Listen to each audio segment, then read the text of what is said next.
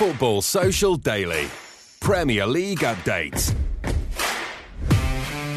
Hello, this is your only daily Premier League podcast, Football Social Daily. Welcome to your Premier League update for Tuesday. Coming up on today's show, it's Derby Day in Manchester. United take on City in the first leg of the Carabao Cup semi-final. Pep Guardiola says it's not the most important trophy, but it's nice to be in it. Ole Gunnar Solskjaer could do his reputation the world of good by winning a second Manchester derby of the season, but who will claim bragging rights this time around? Also, after the FA Cup fourth round draw, which served up mouth-watering ties such as Burnley versus Norwich, Hull versus Chelsea and West Ham versus West Brom, we were treated to an exciting cup affair as Arsenal hosted Championship side Leeds. Gunners boss Mikel Arteta said it was like going to the dentist, but he's the man in charge of stopping the decay at the Emirates right now. Plus, we look back at the transfer news and gossip over the last 24 hours. If December is the month of Rudolph, January is the month of Randolph for West Ham United as the Hammers look to answer their goalkeeping gridlock. I'm Niall McCorn, providing the fire in the Sports Social booth today is Marley Anderson. Hello, Marley. Hello. We've also got Jim Salverson here to spit a few rhymes as well. Hello, Jim. Stormzy Salverson. Jim Stormzy Salverson, I like it.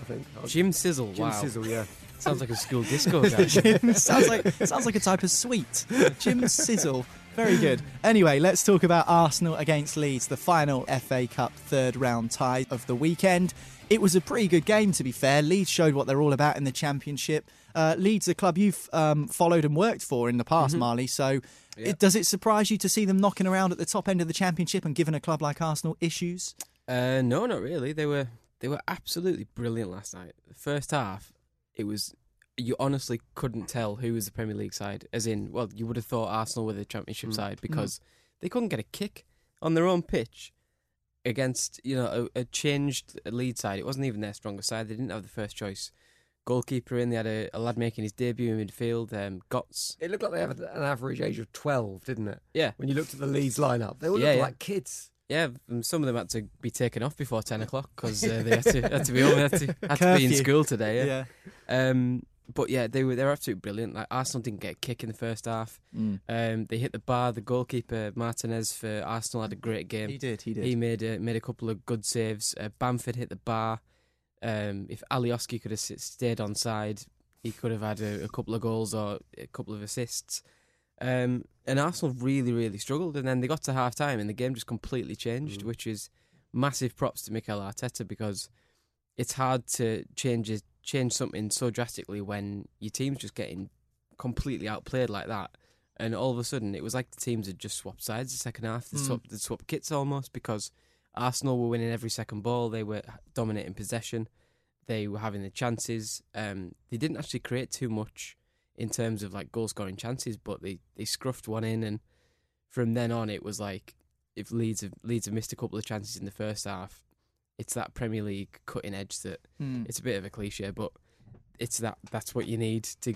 You got to take your chances when they come. You'd actually be pretty happy if you were an Arsenal fan or a Leeds fan, I think, last night, because there is a change happening at Arsenal. Yeah. And it's a slow change, but that rot that has set in, that idea that you just walk onto the pitch and you win games, you don't need to try, which has been evident over the last 2-3 seasons, that's going to take a while to eradicate. And the fact that Mikel Arteta can go in there, and it was the Arsenal goalkeeper that said afterwards, he went in there and he shouted a lot at half-time and they came out and looked a different side. If you can go in there and do that as a manager, if you can affect change, as you say, Marley, that's a sign of a good manager who can go in and change something at half-time. And if you're a Leeds fan watching that performance, you'd go, we're going to come up this season and we're going to finish in the top 10 because they look that good. Yeah, they were brilliant. The way Socrates celebrated putting in a last-ditch tackle towards the end of the game just goes to show how much of a test Leeds posed to Arsenal. He was quite good, actually, to be fair, Socrates. He was playing right back last night, which is weird. I thought he was an absolute sitting duck for Leeds to get at, but he was actually he was all right, especially second half when he had less to do, but he was fairly solid at the back. You could definitely see the Guardiola-esque style of Leeds. Bielsa ball, that is. Yeah, exactly. Well, it's the other way, really, isn't it? It's Guardiola plays Bielsa's football rather than the other way around. But to you be could fair, definitely see they're cut from the same cloth. If you ask Guardiola about Bielsa, he'll say he's the best manager in the world. He said that previously. He said it a lot. When I think Man City played Leeds not so long ago as well, and he was glowing about him. They were basically just like so respectful of each other because Bielsa's been around. He's in his 60s now, I think. Bielsa, so he's been around the game a lot, and he knows everything, and everyone knows that he's unorthodox, but he's absolutely brilliant in terms of his philosophy. It makes no sense he's at Leeds, though, does it? It's a really weird scenario because he went in there when that club was in a little bit of a mess, and he's turned it around. And they're playing good football, and they will come up to the Premier League. I'm pretty convinced on that. They're going well in the Championship at the moment. Yeah. And they will hang onto him once he gets to the Premier League as well. It's just weird that he's gone there in the first place. The thing with Bielsa, he's throughout his career, if you look at the teams he's managed, they've not been they've not been elite teams. He's managed at Marseille, Athletic, Bilbao. He was amazing with Bilbao. He managed Lazio for about either 2 or 4 days before walking out over broken promises. He's a manager that goes and he takes jobs on the project. He likes to take teams to the next level, like Leeds, like Bilbao. Bilbao won the Europa League under him, I think. Was that in the Llorente days, the early Llorente days? Yeah. Obviously, as well with their philosophy of only signing Basque players, it's crazy to get to a new level when you've only got your youth system to rely on. But that tells you about the philosophy he's got. His philosophy was that strong. He won trophies with what is basically a mid-table, a West Ham, a Newcastle of Spain, basically. But he trades on whether he's interested in the project. Doesn't really matter how big you are. He doesn't want the biggest wages. He doesn't want the bonuses and what have you. He's not really bothered about that. He's bothered about whether he's turned on by the project, and that's why he's been at Marseille, he's been at Bilbao, and now he's at Leeds. And he was only meant to sign a 1-year deal at Leeds, and he did only sign a 1-year deal, but then decided that because he'd failed, he wanted to stay, and he's seen it last season as his failure because he didn't get them up, and he wanted to get them up. So how long's his contract for now? Has he signed a longer contract? I think it's like a rolling one. I think he's only done it to the end of this season because Leeds spent a lot of money last year on getting him and getting his backroom staff and playing squad and what have you. And it was kind of a very fine balance between spending too much. Like basically, they only had one shot at it. Yeah. Otherwise, they'd need to sort of really rein back, in tighten the purse strings kind of thing. But they've managed to wiggle around enough and get just enough money to have another go at it again this season on the same sort of budget. And hopefully, it looks like they're going to come up because on last night's performance, they'll skin so many teams. And give everyone a problem, basically. And I don't think there's too many negatives for them going out the FA Cup either at this stage. Get the cliche bell ready. I'm ready. I was here. Because essentially, they can concentrate on the league. Yeah. And that's possibly the biggest cliche in football. But that is the focus, Definitely. surely, for Leeds going forward. There's a double. It's got to be the focus. I mean, do they really care about the FA Cup that much this year? How deep were they going to go into the competition? Who knows? If they can get a bit of money and get through to the quarterfinals, then they might be able to have another go again the year after. But it's the Premier League or the Championship again. It's all about the Premier League, and it gives them that one focus going forward. Okay, what about Arsenal? Is their focus going to be still on the Premier League? They're still in the FA Cup. Is this season a write-off for them, Jim? Have they still got something to fight for? I think on the face of it, you could say yes. But from what we've seen up till now, under Emery and, of course, Ljungberg, of course, it's too early to say for Arteta, it seemed a little bit like it needs to be put to one side this season. But the green sprigs of development are there, aren't they? They are looking slightly better. They are developing. And you'd fancy them to, whether they can get into that top 4 position in the Premier League with the other people that are competing for it who have a head start, that's kind of questionable. But why not go for a cup victory this year? Why not go for the FA Cup? And we saw a bit of a change last night in terms of rotation. He brought some more of the young players in. It wasn't a completely changed side, but it was certainly slightly changed. And he's beginning to get a tune out of people like Pepe. So I think a cup run feels reasonably realistic. It's certainly something that if I was Mikel Arteta, I'd be looking at, if nothing else, to placate the fans for another season because they are desperate for a trophy. Yeah, and I think Arteta has previous in the FA Cup, winning it back-to-back in 14 and 15, so he'll have fond memories. Still in the Europa League as well, so there's still things to go at this season. Would you rather by no means a write-off. What would you rather if you were a fan, FA Cup or Europa League? What's the sexier trophy? Only one gets you into the Champions League. That's the Europa League. The FA Cup's better, isn't it? Isn't the FA Cup a more exciting trophy? You get a day to Wembley. You get to play a rival So the team. magic of the cup hasn't fully gone then, no? For a club like Arsenal, you'd have to say probably Europa League. Yeah. Because their European trophy cabinet as a club ambition, they don't have 100%. It's the Europa League, but as a fan, What would you rather see? I'd rather see the FA Cup. I'd rather see the Europa League. Well, screw you. But then again, Newcastle aren't going to win either, so why am I even bothered? It's a Toto. I said about spitting rhymes and fire in the booth at the top of the show. Announce diss track. There will be one soon between these two. I think if I was an Arsenal supporter, I'd say Europa League, just purely because... The Europa League's the League Cup, though, isn't it? No one really is that bothered about it. As you say, it's a way to get into the Champions League. If you beat Arsenal's Dortmund in the final or Arsenal's something, European that's record is the Cup Winners' Cup in '94 and the Intercity Fairs Cup in 1970, and that's it. You're a club like Arsenal, you want to be one of the biggest clubs in English football. Surely you want a European trophy. Plus, they've already done the FA Cup, haven't they? Anyway, we'll talk about the Carabao Cup, the League Cup, as Jim said just there. After this break, where Manchester United and Manchester City go head-to-head at Old Trafford tonight, the second Manchester derby of the season. This is Football Social Daily. Don't go anywhere.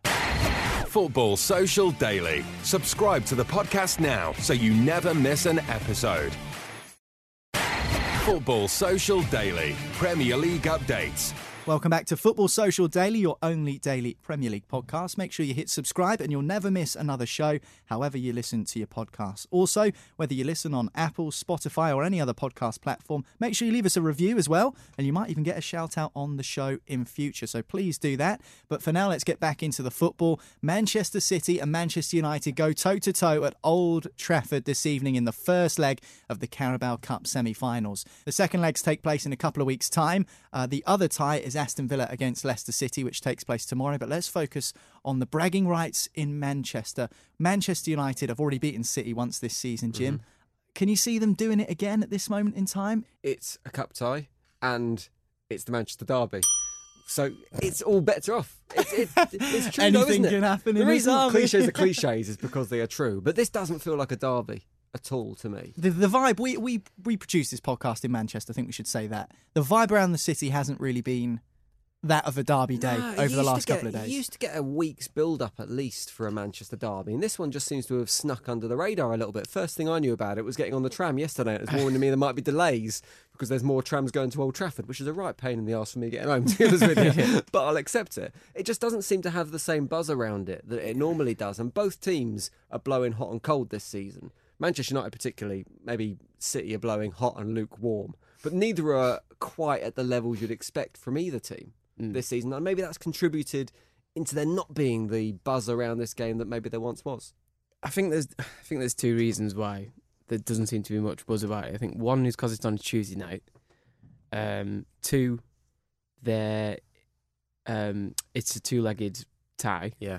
And maybe even three, that it's the League Cup and no one's really that bothered about it because.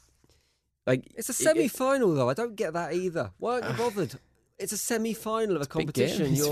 It's undoubtedly a big game. You're one leg away from the final, and people are like, it's the League Cup. I'm not that fussed. A trophy is a trophy. There's another cliche there. I mean, for goodness sake, that's the whole point of football, isn't it?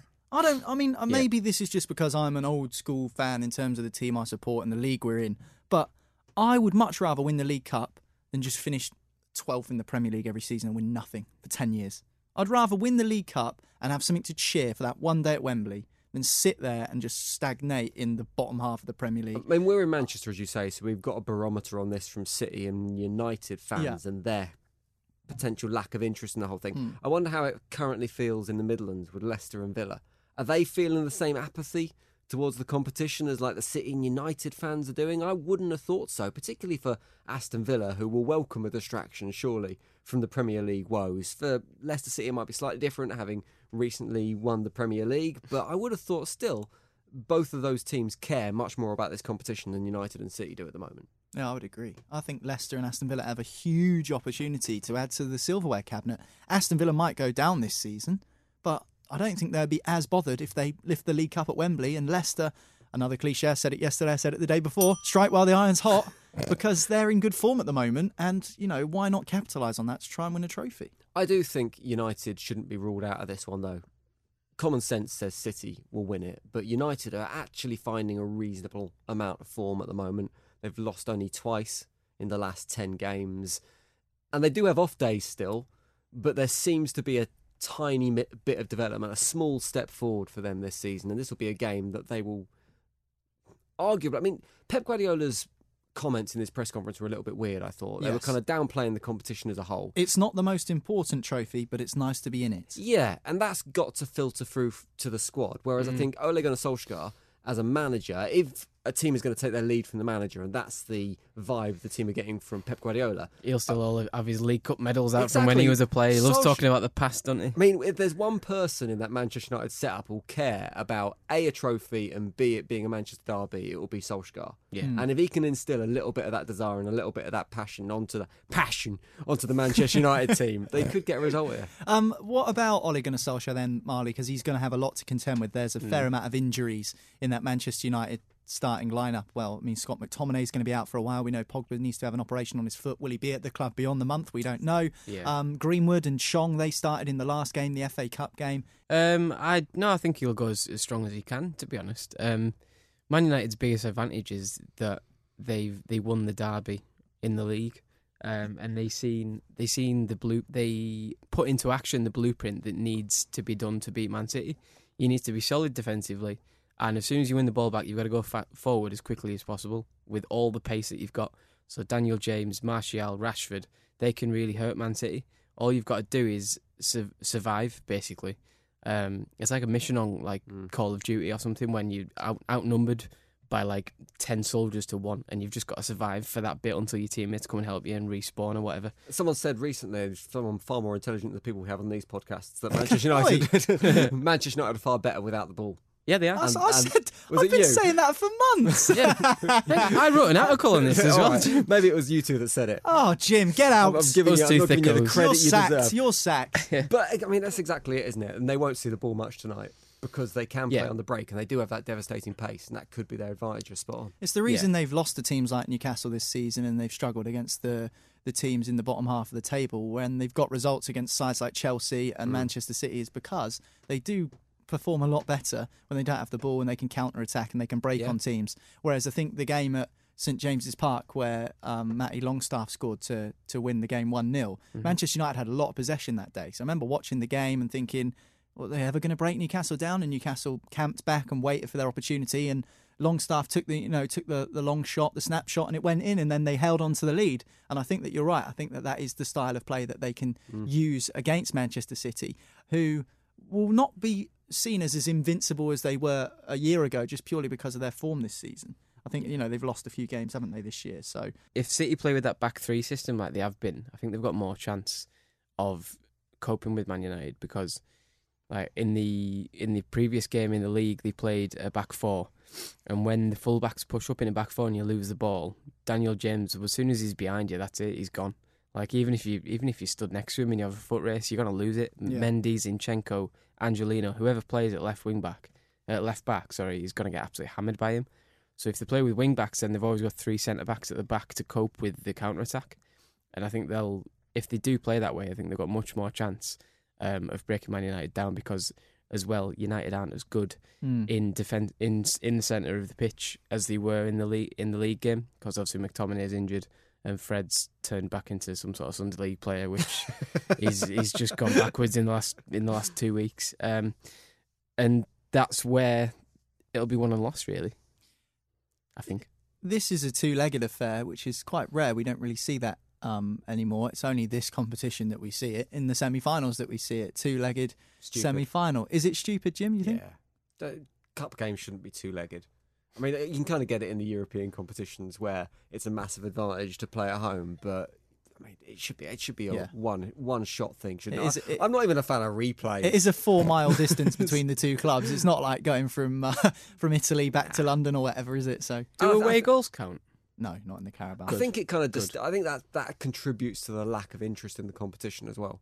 It kind of makes it feel less of an event, doesn't it? Because it has got that two-legged element. I mean, even if Manchester United managed to win 3-0 tonight, then you still wouldn't write City off in the second leg. Yeah. I think making it one leg would help the competition. Anyway, Manchester derby, bragging rights for the time being, of course, tonight, because there is a second leg in a couple of weeks' time. Aston Villa versus Leicester City is the other semi-final. And talking about Aston Villa, Danny Drinkwater, the Chelsea player, is currently undergoing a medical at Villa Park. He's been sent back to Chelsea by Burnley, so he's gone from one team in claret and blue to possibly another in Aston Villa. He managed less than 60 minutes of playing time at Burnley in the Premier League this season since his arrival from Chelsea in the summer on loan. Spent longer in a nightclub, didn't he? He spent longer in the hospital, I think, getting his ankle seen to after he got beat up. Danny Drinkwater, is he as good as people said he was, or was he just simply because he was alongside N'Golo Conte in a Leicester City title-winning team? Is he the real deal, I suppose, is what I'm saying? I guess the evidence is there to suggest he's not, no. And how much Conte influence he had on Danny Drinkwater's form, I mean, it seems obvious now, doesn't it, that Conte did the running for Danny Drinkwater, and Danny Drinkwater was there to ping that little ball through to Jamie Vardy over the top that Jamie Vardy had run onto, which now several other midfielders have gone on to do just as effectively. But surely he was good enough to play in Burnley's midfield. You'd think so, but I mean, obviously he had the injury and then he just wasn't really in favour with Sean Dyche. It definitely was not a good move for him to go to Burnley by the looks of it. Yeah, it was on paper at the start of the season. It was like, all right, yeah, go and get some game time in a similar team to where Leicester were in terms of, you know, where before they won the title, there wasn't much difference between where Leicester were then and where Burnley are now, really. So it was like, go and get your form back, see if you are that player that Leicester cashed in on in 2016 when they sold him to Chelsea for 35 million, I think it was. £35 million, Madness, yeah. That. Like, looking back on it now, he's just not the same player, is he? I don't think it's a coincidence that he's not playing next to Kante and he's not as good. Like, as Jim said, Kante makes everyone look better. But Chelsea have both of them. So, exactly, yeah. I mean, it was that never a plan for Chelsea to use them both alongside each other in central midfield? It's almost gone under the radar. I guess Chelsea don't need to be playing two relatively defensive-minded midfielders. Drinkwater's definitely not in Frank Lampard's plans, which is why he sent him to Aston Villa. So I think we can say that pretty clearly. He's only 29, Drinkwater, so he still has a future ahead of him. Apparently, I've just read he's having a medical at Aston Villa, so it looks like it's very much that deal is on. Little loan deal. Yeah, it'd be a loan deal. For just to cover for McGinn and stuff, isn't it? Like, Villa have had a few injuries mounting up now. I don't think they're going to spend too much this January either, Aston Villa. It doesn't look like it. I think Drinkwater's days playing in a top 6 team are probably over. But I don't think they ever really begun, did they? That's a bold prediction, Jim. But I think if he performs well for Aston Villa on loan, then potentially there is a future for him in the Premier League. But it has got to that stage where it's kind of like, that's it, isn't it? It's make or break time. Yeah. Potentially, if he doesn't do very well, you might get a promoted side taking a chance on him, but it feels unlikely. So he needs to step up his game if he does sign for Aston Villa. Okay, from Birmingham down to Croydon, Crystal Palace, their manager Roy Hodgson's been getting animated in his press conferences lately. He's been saying for about a year now that he wants new striker, new fullback. Now he's upgraded that to 2 new strikers and 2 new fullbacks. I've never really seen Roy Hodgson be that explicit about wanting players, but in his press conference just a couple of days ago where he expressed about how he was disappointed at Milivojevic for getting sent off in the FA Cup against Derby, he said he let the team down. He also sort of came out and quite openly said, I want players. I want 2 strikers, 2 fullbacks. Crystal Palace tend to do more business in January than they do in the summer, which is unusual. But can you see any sort of movement there from Palace's owners? They seem to be sort of quite tight in the pocket, so to speak, when it comes to bringing in new players. They've spent money before, haven't they? When Alan Pardew was there, they spent a fair bit of cash. Most of the money on him. That was the problem. You know, Roy Hodgson wants 2 strikers and 2 fullbacks. How much of an impact could that have on improving Palace? Because, I mean, they started the season well, but it was never going to last, was it? If he's going to get 2 strikers and 2 fullbacks, it means Wilfred Zaha's going. Crystal Palace won't spend that level of investment without a player going.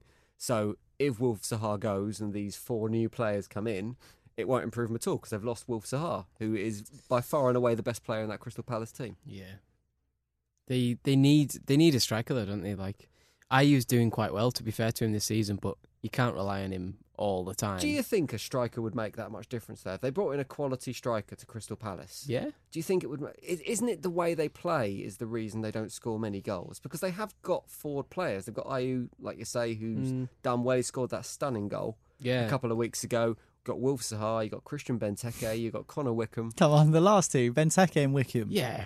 They Christ, you might as well have me and Niall up front. We actually score goals. Yeah. Benteke's not been good since he left Villa. Yeah. And Wickham's not been good since he left bloody Ipswich about 8 years ago. So they need strikers. They've got Alexander Sørloth out on loan. They might call him back. Possibly looking at Giroud or even Cenk Tosun from Everton. Their options. Cenk Tosun, who scored about 4 goals in the Premier League. He's been a big flop for Everton, but I mean, Yeah. they're apparently the sort of players that Crystal Feel like Palace Crystal are looking Palace at. players, though, don't they? They all feel like the kind of people Yeah. that Crystal Palace would sign. I think Giroud's a bit too good for Palace, to be honest, because there's been talk about him going to Inter and stuff as well. Yeah, I think that's more. likely. Right, why? No offense to Palace, but why would you go to Palace over Inter Milan, like Croydon or Milan? Like, I know what I'd pick. Well, you definitely get a cheaper pint in Croydon, I think. Yeah, Savoy and chips in Milan's not the same. Exactly. Is it? You know what I mean? No, yeah, exactly. West Ham United then. Looks like we're going through a full rundown of teams in claret and blue today in terms of transfer gossip. Yeah. Danny Drinkwater will beat you next season. Then. Yeah, there we go. In the Championship.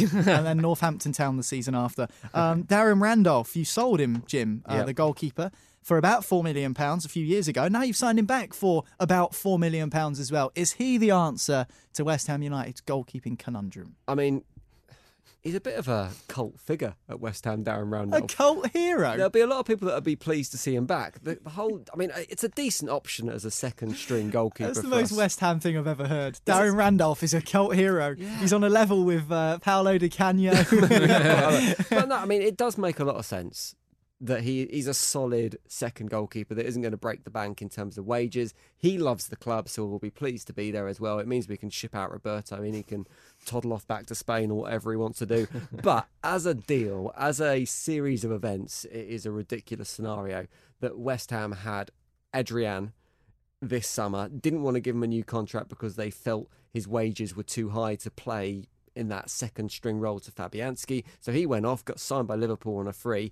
We signed back Darren Randolph for £4 million, which surely would have covered off Adrian's wages for the entire season anyway. A player that we sold to Middlesbrough for £5 million, I think it was, 2 years ago. It's just a ridiculous scenario, a ridiculous series of events, but it is very West Ham, and they needed to spend money on a second string goalkeeper, so he's not a bad option. I don't really see why he's coming back as, clearly to be second choice. He was first choice at Middlesbrough. Middlesbrough aren't doing that well, fine. But he was first choice, and he's Ireland's first choice goalkeeper. So why risk that? Well, if you're going to come be second choice, why can you? I know Ireland haven't got the. I think the argument is he'll put depth. pressure on Fabianski. But Fabianski's never going to get dropped because he's a good goalkeeper. But he might get injured again, which is so basically you're reasonably just likely. preparing for injuries. I mean, That's Fabianski is a a bit very risky, good that. goalkeeper. I think he's one of the most underrated goalkeepers in the Premier League. Yeah. So from Darren Randolph's point of view, I take your point. Why would you take that step down to play second fiddle, particularly when Borough's form seems to be improving? They aren't going to go up, though. No, they're not going to go up. Yeah. But I just think at that stage of his career, is it not about playing?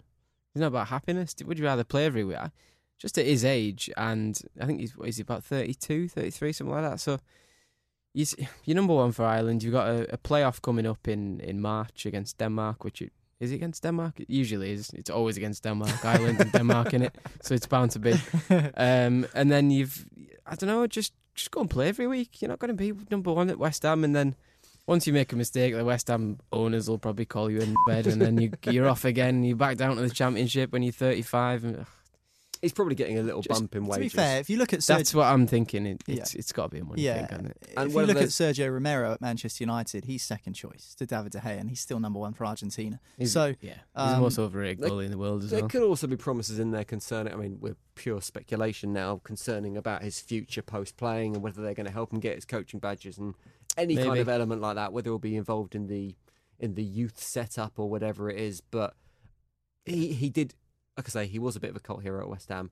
He seemed to have an affinity with the club from the time he was there, so maybe he just wants to be back at the club again. Yeah. He's probably sick of the smog on on Teesside. So it was just all factories and grey clouds everywhere. So instead he's going to move to the London. East End and have pie and mash and Well, liquor. there is an element of that, though, isn't there? I mean, it's not just about It's a the more club attractive place to Yeah, live, it's not about the club you play for sometimes. It's about, particularly when you get to the age of someone like Darren Randolph, it's like your aspirations to be the world's best goalkeeper are probably faded slightly, and you're probably thinking, well, where's going to be a nice place for me and my family to live? Yeah. As much as anything else. Yeah, maybe.